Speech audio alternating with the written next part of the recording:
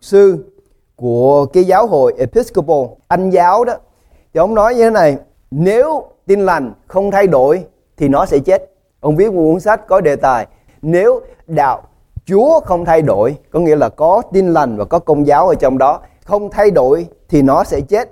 Và trong cuốn sách đó ông nói điều này: cắt bỏ đi những cái điều mà nó không cần thiết. Ví dụ như sự chết của Chúa Giêsu, sự sống lại của Chúa Giêsu và sự giáng sinh của Chúa Giêsu. Mình bỏ cái đó đi. Tại vì những cái đó là những cái điều nó không cần thiết để cho người ta có một cuộc sống tin kính. Chúng ta suy nghĩ về cái điều này. Đây là một người có chức tước ở trong một cái giáo hội không có nhỏ ở trên nước Mỹ ngày hôm nay. Ông viết một cuốn sách để nói đến cái tương lai của đạo Chúa. Tôi dùng cái chữ đạo Chúa này là bao gồm người Công giáo và người Tin lành. Lý lẽ mà ông đưa ra đó là những cái thế hệ trẻ này á, khi mà họ nghe Tin lành hay nghe chúng ta nói về sự phục sinh của một Đức Chúa Trời giáng thế làm con người, rồi xong rồi chết đi, xong rồi sống lại, không có muốn nghe. Tại vì những cái đó nghe như là thần chú, nghe như là cái sự nó xa vời. Cho nên ngày hôm nay nếu mình muốn đạo Chúa mà nó ảnh hưởng đến cái lứa trẻ này á, và cái thế hệ sau và nó muốn tồn tại á, thì cắt bỏ cái đó đi. Mình dạy cho người ta ăn hiền, ở lành, rồi cuối cùng sẽ lên thiên đàng. Đó là cách mà chúng ta sẽ dạy dỗ.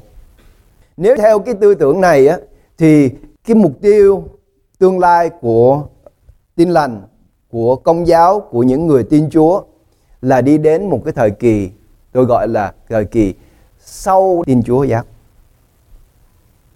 Cái thời kỳ nó không còn giống như ngày hôm nay nữa, nó không còn giống như 2.000 năm trước đây nữa, nó không còn giống như là khi Chúa Giêsu giáng sinh. Tại vì đâu có tin Chúa Giêsu giáng sinh đâu.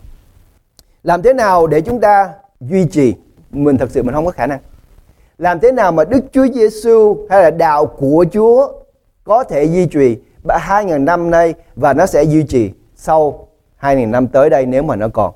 Nó không phải tùy thuộc vào trong chúng ta, nó tùy thuộc vào trong Tin lành đã được giao cho chúng ta từ lúc ban đầu. Nó không bị pha trộn bởi vì suy nghĩ và bởi vì cái tính tình của chúng ta hay là cái môi trường thay đổi của xã hội. Nó nguyên vẹn, nó thanh túy và nó tiếp tục để duy trì cái điều đó từ đầu cho đến cuối cùng thì nó mới có thể tiếp tục được. Còn nếu chúng ta bắt đầu cắt gián bỏ bớt đi thì tôi nói điều này, Tin lành của Chúa nó sẽ bị thoái hóa và cái đạo đó lịch sử sẽ coi lại và nói đó là tà đạo chứ không phải là Tin lành nữa. Vì vậy chúng ta cần phải hiểu được Tin lành là gì. Mở ra với tôi, ông Phaolô nói rất rõ, đây không phải là điều mà chúng ta cần phải đoán. Tin lành rất là dễ để mà chúng ta hiểu và để chúng ta tiếp thu.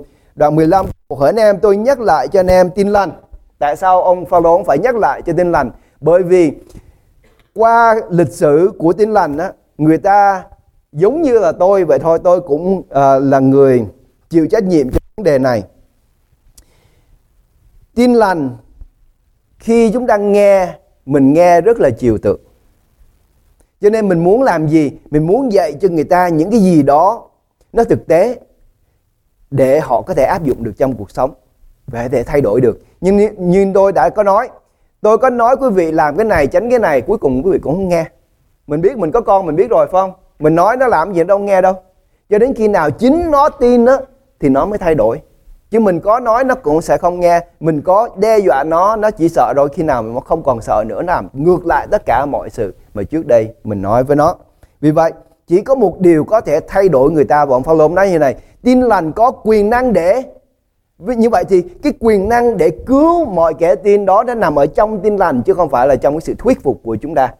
Vì vậy ông Phaolô nhắc lại chúng ta, tôi nhắc lại cho anh em tin lành, bởi vì nó dễ để cho tôi nói với quý vị nên làm cái này, không có nên làm cái này, nên làm cái này, không nên làm cái này. Và đây, cái điều này nè, cái cách mà áp dụng thực tế tin lành vào trong cuộc sống của loài người là một cái sự kiện mới đây, chứ không phải là lúc ban đầu. Lúc ban đầu, bài giảng đầu tiên của ông Führer không có nói gì về cái cách sống hết. Ông giảng Chúa Giêsu là ai, Ngài đã làm gì cho chúng ta đã làm gì đối với Chúa. đóng đinh Ngài trên cái thập tự. Và bây giờ mình cần phải làm gì? Ăn năn, xưng tội, báp tem để được cứu. Rồi bao nhiêu người tin Chúa? Trong Thánh nói họ vui lòng. Họ vui lòng. Tin lành, đó là tin lành đó, chứ không phải là làm lành, lánh dữ, làm cái này, tránh cái kia, đó không phải là tin lành. Và bây giờ, từ bây giờ trở đi, chúng ta sẽ quay lại về cái điều mà ông Phaolô ông nói về tin lành là gì. Tin lành là gì? Mà tôi đã giao giảng cho anh em đã nhận lấy. Cái điều mà đã khiến chúng ta tin Chúa không phải là bởi vì Chúa đã chữa lành cho chúng ta. Nếu chúng ta tin Chúa bởi vì Chúa chữa lành cho chúng ta thì mình đã không có tin Chúa của tin lành. Chúng ta tin Chúa của sự chữa lành, khác với lại tin Chúa của tin lành. Nó không có gì thay đổi chúng ta hết. Chỉ có cái xác thịt này và cuối cùng xác thịt này nó cũng chết. Mình có sống lại không? Tôi nói cái sống lại có nghĩa là sống lại ở trong sự đời đời đó. Tuần trước nếu chúng ta có ở đây thì mình đã học cái bài học đó rồi. Cùng đứng vững vàng trong đạo ấy, và nhờ đạo ấy anh em được sự cứu rỗi, miễn là nó có điều kiện. Không phải là chúng ta cứ nghe xong rồi chúng ta xóa cái phần nào mà mình không thích mà mình nhận lấy cái phần nào mà mình thích. Miễn là nó có điều kiện, miễn là anh em giữ lấy y như tôi đã giảng cho. Bằng không thì anh em dầu có tin cũng vô ích. Tôi không biết rằng cái điều này có cần giải thích thêm không? Ông viết rất là nhiều, nhưng mà cuối cùng nói đây là tin lành. Tin lành là gì? Tin lành là sự giao giảng lời của Chúa. Nếu không có giao giảng lời của Chúa thì ai có thể nghe được? Nếu người ta không nghe được, làm sao người ta có thể tin Chúa được? Nếu người ta không tin Chúa thì làm sao người ta được cứu được? Cho nên phải có sự giao giảng tin lành. Nếu không có sự giao giảng tin lành thì tất cả mọi người sẽ tiếp tục chết. Tôi nói cái chữ tiếp tục chết bởi vì khi chúng ta sanh ra là chúng ta đang chết. Và chúng ta đi đến cái sự chết cuối cùng nếu mà Đức Chúa Trời không có đưa tay ra để hứng chúng ta. Tất cả mọi người đi đến cái chết, không có ai không có đi vào trong cái chết hết. Chỉ có sự thoát khỏi cái chết là khi Chúa Giêsu đưa tay ra và hứng chúng ta và đem chúng ta vào trong sự sống. Nếu chúng ta nghe lời giảng rồi, chúng ta nghe đây. Tôi nhắc lại cho anh em tin lành mà tôi đã giao giảng cho anh em đã nhận. Nếu chúng ta đã nghe giảng rồi thì chúng ta có cái sự quyết định. Một là chúng ta nhận lấy, hai là chúng ta không chấp nhận. Tôi nói chuyện với nhiều người không chấp nhận Chúa sau khi họ nghe lời chia sẻ của tôi hơn là những người đã chấp nhận lời của Chúa. Số người đã chấp nhận tin lành sau khi họ nghe lời giảng của Chúa rất ít so với những người mà không chấp nhận lời của Chúa. Nó ứng nghiệm lời Kinh Thánh. Chúa Giêsu nói có 4 cái miền đất. Bao nhiêu miền sẽ nhận lấy cái sự sống? 1 trong 4. 3 cái miền đất sẽ không nhận lấy. Từ vì nó khó để vào nước thiên đàng. Chúa Giêsu nói từ thời gian Báp Tít đến nay, nước thiên đàng bị hãm ép và kẻ cường bạo chiếm lấy nó. Nhưng cho chúng ta, mình cứ nghĩ là mình cứ thanh thản mình đi vào trong nước thiên đàng thì Chúa phải nhận mình. Tại vì có ngày, có lúc, có trong cái thời điểm cuộc sống của chúng ta có đi nhóm một vài lần. Mình suy nghĩ lại đi. Rất là ít số người nghe mà nhận lấy. Bởi vì Chúa nói như thế này, có nhiều kẻ được gọi nhưng ít người được chọn. Anh em đã nhận lấy, và nếu chúng ta nghe đạo của Chúa rồi và chúng ta không nhận lấy, mình nhớ 1 trong 4 cái miền đất, có miền đất đá sỏi, khi họ nghe tin lành thì họ sao? Họ vui lòng. Xong rồi nó không có tồn tại. Có nhiều người như vậy, họ vui lòng nhưng mà nó không có tồn tại. 3 cái miền đất đó, những cái người đó, nếu mà tin lành của Chúa không có cấy vào trong lòng của họ và mọc lên cái cây thì họ tiếp tục ở trong cõi chết đó. Nếu chúng ta nhận tin lành rồi á, nếu chúng ta không giữ thì tin cũng vô ích. Có cái bước thứ 3 ngày hôm nay tôi muốn giới thiệu cho hội thánh của Chúa. Tin lành từ đầu đến cuối là gì? Chúng ta nghe sự giao giảng, chúng ta nhận lấy và chúng ta phải giữ lấy. Nếu chúng ta không giữ lấy, và ông Phaolô nói một cách rất rõ ở đây, giữ lấy là như thế nào? Giữ lấy y như lời tôi đã giảng, chứ không phải giữ lấy theo như cái ý muốn riêng của quý vị. Mấy đứa nhỏ nó chơi cái trò chơi này, cái bộ óc của chúng ta nó không có được chính xác. Cái đầu óc của chúng ta nó dễ bị ảnh hưởng. Cái đứa thứ nhất á, quay ra đứa thứ hai nói thầm ở trong lỗ tai nó một cái câu chuyện rất ngắn. Xong đứa thứ hai nó quay qua đứa thứ ba, nó nói thầm ở trong lỗ tai đứa thứ ba cái câu chuyện đó. Cứ như vậy nó nói cho đến đứa cuối cùng. Cuối cùng chạy lên đứa đầu tiên nói thầm lại cái câu chuyện đó. Mình có biết nó càng dài thì cái câu chuyện đó nó càng bị thoái hóa. Sau cái trò chơi đó, cái câu chuyện mà đứa đầu nói với lại cái câu chuyện đứa cuối cùng nó kể lại đứa đầu, hai câu chuyện hoàn khác nhau. Nó không bao giờ nó giống nhau được hết. Bởi vì cái đầu óc của chúng ta thích văn ra, mình muốn mỗi lần mình kể chuyện mình muốn cho mình vào trong cái câu chuyện đó, mình có thêm một chút xíu mình ở trong đó nữa, thêm một chút xíu mình vào trong đó, rồi mình truyền những người khác, rồi thêm chút xíu, họ lấy cái người trước ra, họ thêm họ vào trong đó, rồi cuối cùng cái câu chuyện nó hoàn toàn nó thay đổi. Tin lành của Chúa cũng bị như vậy. Nhưng mà cảm ơn Chúa có một số người họ có cái sự hạ mình, họ có cái sự khiêm nhường, họ không có thêm họ vào trong tin lành của Chúa. Tin lành của Chúa được duy trì đến ngày hôm nay, và mình cảm ơn mà Đức Chúa Trời đã ban chúng ta, đã kêu gọi một số người họ không có pha trộn chính mình vào trong tin lành của Chúa, để cho tin lành của Chúa có thể có được ngày hôm nay. Và ông Phaolô nói thêm: và trước hết tôi đã dạy dỗ anh em điều mà chính tôi đã nhận. Như vậy thì tin lành đến với ông Phaolô bằng cách nào? Cũng có người giảng cho ông. Chúa đến nói với Anania, đi đến với lại một cái người tên là Sau-lơ và nói với người đó tin lành. Đấng mà người đang bắt bớ là Chúa Giêsu. Đấng đó như thế nào? Và đây là điều mà ông Phaolô kể lại chúng ta. Ở trong Công vụ Sứ Đồ không có nói rõ là ông Anania nói với Phaolô điều gì. Trong Công vụ các Sứ Đồ đoạn số 22 câu 13 đến câu 14, người đứng trước mặt tôi mà nói rằng: hỡi Sau-lơ, anh tôi, hãy sáng mắt lại. Liền một lúc tôi được sáng mắt và xem thấy Anania. Đoạn người nói với tôi rằng: Đức Chúa Trời của tổ phụ chúng ta đã định cho anh trước hết ý muốn Chúa được thấy đấng công bình, nghe lời nói từ miệng Ngài, vì anh sẽ làm chứng cho Ngài trước mặt mọi người về những việc anh đã thấy mà nghe. Mấu chốt đây là cái tâm điểm của tin lành. Đó là những gì mà ông Anania nói với lại ông Phaolô. Hãy để ý Chúa nói với anh điều gì, hãy nghe những điều mà Chúa nói với anh điều gì, và anh thuật lại những điều đó hoàn toàn chính xác như vậy. Đừng có thêm mắm vào, đừng thêm muối vào, đừng thêm đường vào, nhất là đừng thêm đường vào. Mình thường ngày hôm nay mình thêm đường nhiều quá không có tốt. Vì những người này người kia mà nói như thế nào để cho họ nghe và thấy vừa lòng. Tôi bị trách rất là nhiều. Tại sao mục sư nói điều đó? Đó là bởi vì Chúa nói. Quý vị có thể ghét tôi hay là trách tôi hay là nói tôi không có hiếu với lại cha mẹ, cứ nói đi, nhưng mà đó là điều mà Chúa nói. Nếu mà Chúa nói không bỏ cha mẹ đi theo ta, đó không phải là điều tôi nói đâu. Nhưng mà không sao, tin lành của Chúa truyền ra y như vậy. Mình không thể nào mà thêm vào trong đó hay là bớt đi được.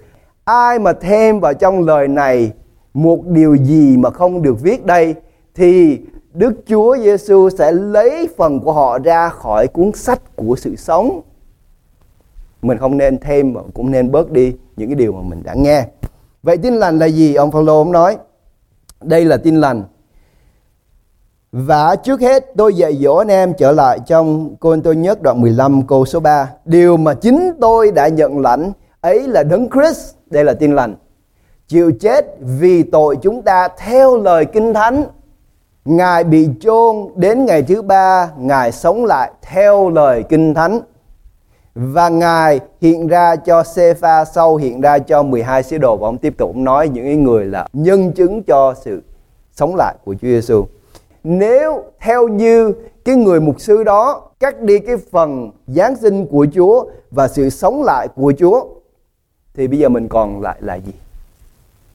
Tin lành là gì? Tin lành nó không còn là gì nữa. Thì vì đây là lời của ông Phaolô nói, đây là tin lành. Tin lành là gì? Chúa Giêsu là ai? Là con của Đức Chúa Trời, xuống thế gian này làm con người, chịu chết cho tội lỗi của chúng ta, bị chôn 3 ngày, sống lại rất là chi tiết. Mình không thể nào nói 2 ngày hoặc 1 ngày hay là Chúa không chết được, đó là dị giáo. Nhưng đúng 3 ngày sau Chúa sống lại. Và Chúa sống lại, ai làm chứng cho điều đó? Rất là nhiều người làm chứng cho sự sống lại của Chúa.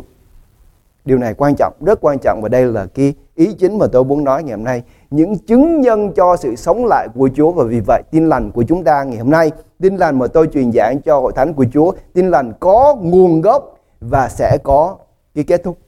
Tin lành này không phải là cái câu chuyện mà tôi bịa ra tôi nói, xong một quý vị hỏi anh nghe cái chuyện đó ở đâu, và tôi nói tôi nghe cái chuyện đó Bởi có người giảng tin lành cho tôi. Cái người đó nghe đâu? Bởi có người giảng cái tin lành cho người đó. Và nếu chúng ta cứ đi từ ngày này cho đến cuối cùng thì chúng ta sẽ đi đến ai? Ông Phaolô. Tin lành mà quý vị đang nghe ngày hôm nay là tin lành của ông Phaolô ông giảng, chứ không phải là tin lành của tôi. Tôi đâu có phân cái chuyện này ra tôi nói đâu. Và chúng ta làm chứng như thế nào? Mình coi trong Kinh Thánh tin lành không có bị pha trộn, bởi vì những người trung tín với Chúa họ giữ nó như vậy. Mặc dù chúng ta đọc những sách phúc âm, chúng ta thấy có cái sách này nó lại nói hơi khác cái sách kia. Bởi vì sao? Họ không có dám thay đổi. Bởi vì mỗi một người có một cái khía cạnh họ nhìn về Chúa Giêsu như thế nào, họ nghe như thế nào, họ viết y như vậy. Còn nếu Kinh Thánh được bịa ra để viết á, thì ông Matthew, ông Luca, ông Giăng, Mark ngồi lại với nhau, bây giờ mình viết làm sao để cho nó hợp ý, để cho người ta không có thể nào mà kiện cáo được.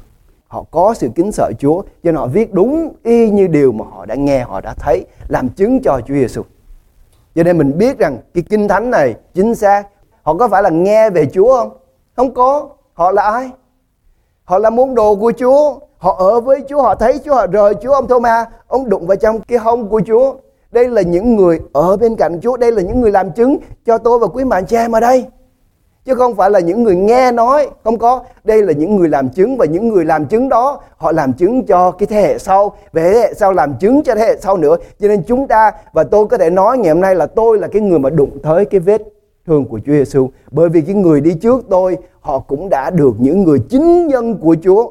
Chúng ta không thể nào nói thảy cho người nào đó của Kinh Thánh họ đọc và họ tin Chúa. Hay chúng ta không thể nói rằng ngày hôm nay tôi có thể tin Chúa bởi vì tôi có Kinh Thánh, tôi ở nhà tôi đọc Kinh Thánh, xong rồi tôi tin Chúa. Nếu như vậy thì ông Phi-e-rơ ông không cần ở trên cái mái nhà để mà leo xuống đi đến nhà Cọt Nê để giảng đạo của Chúa. Ông nói đây nè, lời của Chúa, đi đến nói với Cọt Nê xong rồi để cho ông tin Chúa. Đạo của Chúa cần phải có nhân chứng. Nhân chứng cần phải sống. Và nhân chứng đó là chúng ta. Nhân chứng đó là những người đã làm chứng cho chúng ta. Nhân chứng đó là những người làm chứng cho những người đã làm chứng cho chúng ta. Và cuối cùng nếu chúng ta cứ đi dần dần đi lại thì chúng ta sẽ đi đến ai? Ông Phaolô. Bởi vì ông là sứ đồ cho người ngoại, là cho chúng ta. Tin lành của Chúa tồn tại ngày hôm nay bởi vì ơn của Chúa và bởi vì những người nhân chứng không có pha trộn vào trong tin lành của Chúa, ý tưởng, suy nghĩ và cái ý muốn của họ. Họ giữ y như vậy cho đến ngày hôm nay. Và tin lành của Chúa là gì? Chúa Giêsu Christ là con của Đức Chúa Trời. Tại sao điều này quan trọng? Luca đoạn số 10, câu số 22. Cha đã giao mọi sự cho ta. Ngoài cha không ai biết con là ai ngoài con. Và người nào mà con muốn tỏ ra thì cũng không có ai biết cha. Cái câu nói này là cái câu nói mà họ muốn ném đá Chúa Giêsu đây. Vì trong này Chúa không có nói về Chúa là Giêsu ở Nazareth. Chúa đang nói về cái ngôi vị thứ hai của Đức Chúa Trời. Trước khi có Giêsu ở Nazareth, có ngôi thứ hai của Đức Chúa Trời. Chúa không có dùng cái từ đấng Messi ở đây. Chúa dùng cái từ cha với con. Nếu Đức Chúa Trời không đến với chúng ta hay là Thượng Đế không đến với chúng ta thì mình không cách nào đến với Chúa được hết. Con người của chúng ta là tội lỗi, Chúa là thánh thiết. Không bao giờ mình có cầu nguyện cho đến hết hơi, Chúa cũng không nghe chúng ta. Chúng ta là con người tội lỗi và Đức Chúa Trời là đấng thánh khiết. Không cách nào chúng ta đến với Đức Chúa Trời được hết. Chỉ có một cách thôi. Đức Chúa Trời phải xuống với chúng ta. Nếu tin lành mà cắt bỏ đi cái sự giáng sinh của Chúa thì còn là tin lành nữa không? Không có, chỉ là con người thôi chứ không có sự cứu rỗi. Chúng ta cùng lên xe bus xong rồi tôi chở quý vị đi xuống Piedmont này nè. Mình chạy tới cái nhà thờ ở bên cạnh 7-Eleven đó. Rồi mình vô đó mình nhóm họ cũng tới đó, họ thờ phượng Chúa, họ cũng dự tiệc thánh, họ cũng giảng lời của Chúa, ăn hiền ở lành, nhớ giữ Kinh Thánh, nhớ cầu nguyện, nhớ làm tất cả mọi điều mà ở trong Kinh Thánh nói nha. Rồi mình đồng ý. Xong họ đi ra, họ tiếp đãi nhau, họ cho nhau ăn uống đồ ăn rất là ngon, họ gửi lời thăm. Xong cuối cùng mình đi về mình thấy như vậy mình đã thờ phượng Đức Chúa Trời rồi, phải không? Xong tôi nói quý vị vừa mới đi đến cái nhà thờ Jehovah Witness. Nó có gì khác không? Mình có biết cái điều gì nó khác ở trong cái môi trường đó? Sự khác biệt giữa tin lành của Đấng Christ với lại tất cả mọi cái đạo giáo khác, đó là chúng ta tin Đức Chúa Giêsu là ngôi thứ hai, con của Đức Chúa Trời. Đó là sự khác biệt. Và nếu ngày hôm nay tôi không giảng điều đó, đó không phải là tin lành mà hội thánh của Chúa nhận lãnh, thì chúng ta có thể đi xuống bất cứ tà đạo nào cũng dạy chúng ta ăn hiền ở lành hết. Và điều đó không đem chúng ta vào trong nước Đức Chúa Trời. Chỉ có sự tin đến con của Đức Chúa Cha, ngôi thứ hai là Chúa Jêsus Christ, thì điều đó mới là tin lành. Còn nếu chúng ta không có điều đó thì cái niềm tin của chúng ta vô ích. Tất cả mọi sự ở trong cái mối tương giao giữa Chúa Giêsu hay là giữa con của Đức Chúa Trời với Đức Chúa Trời, nó xảy ra trước khi có chúng ta. Đức Chúa Con và Đức Chúa Cha cùng có một cái mối tương giao mà con người của chúng ta không có.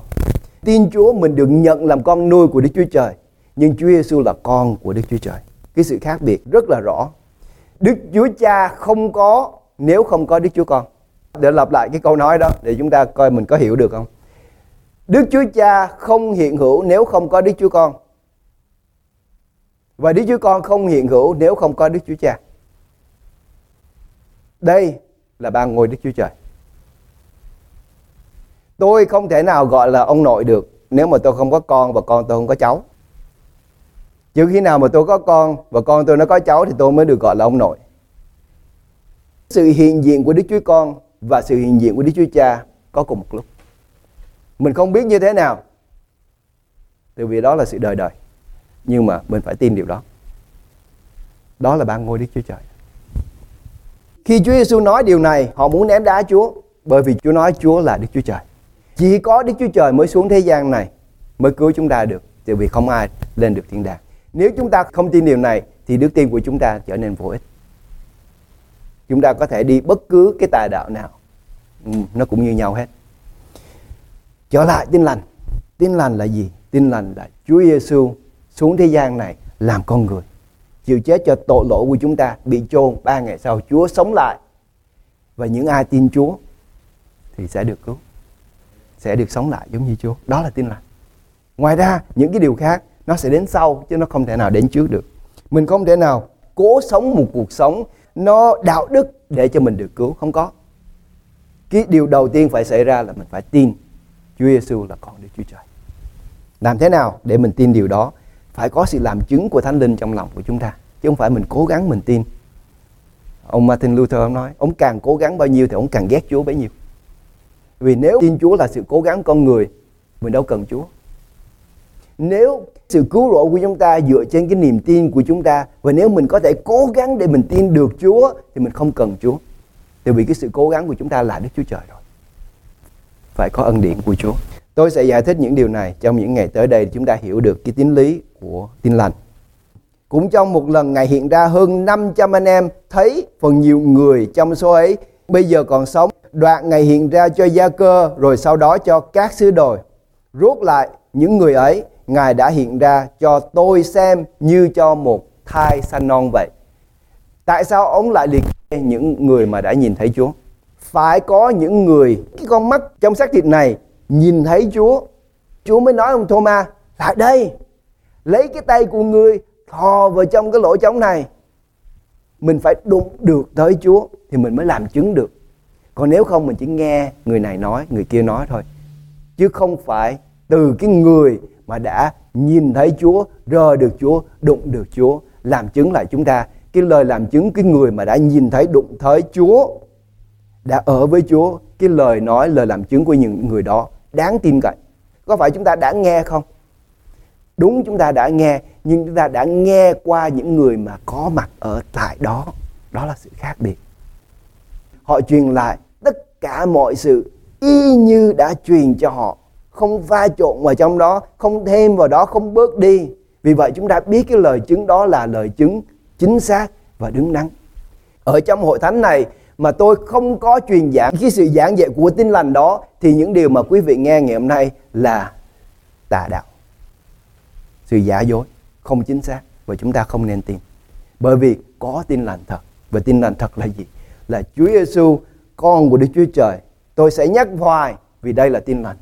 Chúa đã chết cho tội lỗi của chúng ta. Có nghĩa là bây giờ trở đi chúng ta không có tội nữa nếu chúng ta ở trong Chúa Giêsu. Chúa Giêsu đã chết và Chúa Giêsu đã sống lại. Có nghĩa là gì? Chúng ta cũng sẽ sống lại với Ngài. Còn nếu không, đức tin của chúng ta trở nên vô ích nếu không có sự sống lại. Và nếu chúng ta đã sống lại, làm sao chúng ta tin điều đó? Bởi vì có cả 100 người khi Chúa Giêsu sống lại đã làm chứng cho sự sống lại của Chúa. Những người đó làm chứng cho cái thế hệ sau, họ làm chứng cho thế hệ sau, và cứ như vậy, cái lời làm chứng của họ chính xác, họ không có thay đổi Tin lành, họ giữ Tin lành y như vậy. Có một người không có ở trong những người này nhìn thấy đúng y như những điều mà họ đã nhìn thấy, bởi vì Chúa Giêsu hiện ra cho ông Phaolô. Mắt ông mù 3 ngày mình nhớ. Nếu chúng ta nhìn thấy Chúa ngày hôm nay mình cũng mù, mà tôi không biết chắc mù luôn. Tại vì cái sự vinh hiển của Chúa nó rất là sáng, mình không thể nào chịu đựng được. Sự quan trọng của công tác truyền đạt Tin lành của chúng ta phải y như điều mà chúng ta đã nhận lãnh. Ông Phaolô ông nói, chúng ta không thể nào mà làm sai đi được cái lời mà chúng ta đã nghe, đã học và đã nhìn thấy. Chúng con dâng lên cho Chúa hội thánh của Chúa. Tin lành của Chúa Giêsu xin giữ ở trong chúng con, giữ ở trong cái trí nhớ, trong cái tâm trí, trong cái tư tưởng suy nghĩ ở phía trước của tất cả mọi sự chúng con làm. Để khi tin lành của Chúa đi ra, khiến cho những người nghe họ biết rằng lời mà họ đã nghe là cái lời làm chứng chính xác, lời làm chứng nguyên thủy, lời làm chứng y như điều mà những người sứ đồ đầu tiên, những người môn đồ đầu tiên đã truyền giảng, và ngày hôm nay vẫn tiếp tục truyền giảng trên môi miệng của chúng con. Cho ơi, chúng con suy nghĩ đến những điều mà ông Phaolô ông nói, những điều mà ông Giăng nói, những điều mà ông Andre nói, những điều mà ông Gia Cơ nói, những điều mà ông Phi-rơ nói, là điều mà chúng con nói ngày hôm nay. Lời của Chúa không thay đổi, Tin lành của Chúa không thay đổi. Vì vậy cho chúng con vui mừng và chúng con tạ ơn Chúa, mà Ngài đã giữ cho chúng con ngày hôm nay đạo lý của Tin lành của Ngài không bị pha trộn, bởi vì chúng con muốn làm vừa lòng người này hoặc vừa lòng người kia.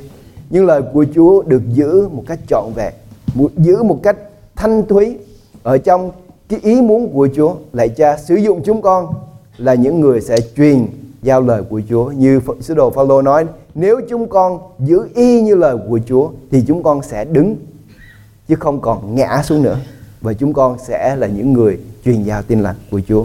Giúp dấy lòng của chúng con từng người một ngày hôm nay, Trời, để chúng con tin và để chúng con nhận lấy sự cứu rỗi của Chúa qua tin lành của Ngài. Chúng con cầu nguyện những điều này trong danh Chúa Jesus Christ. Amen.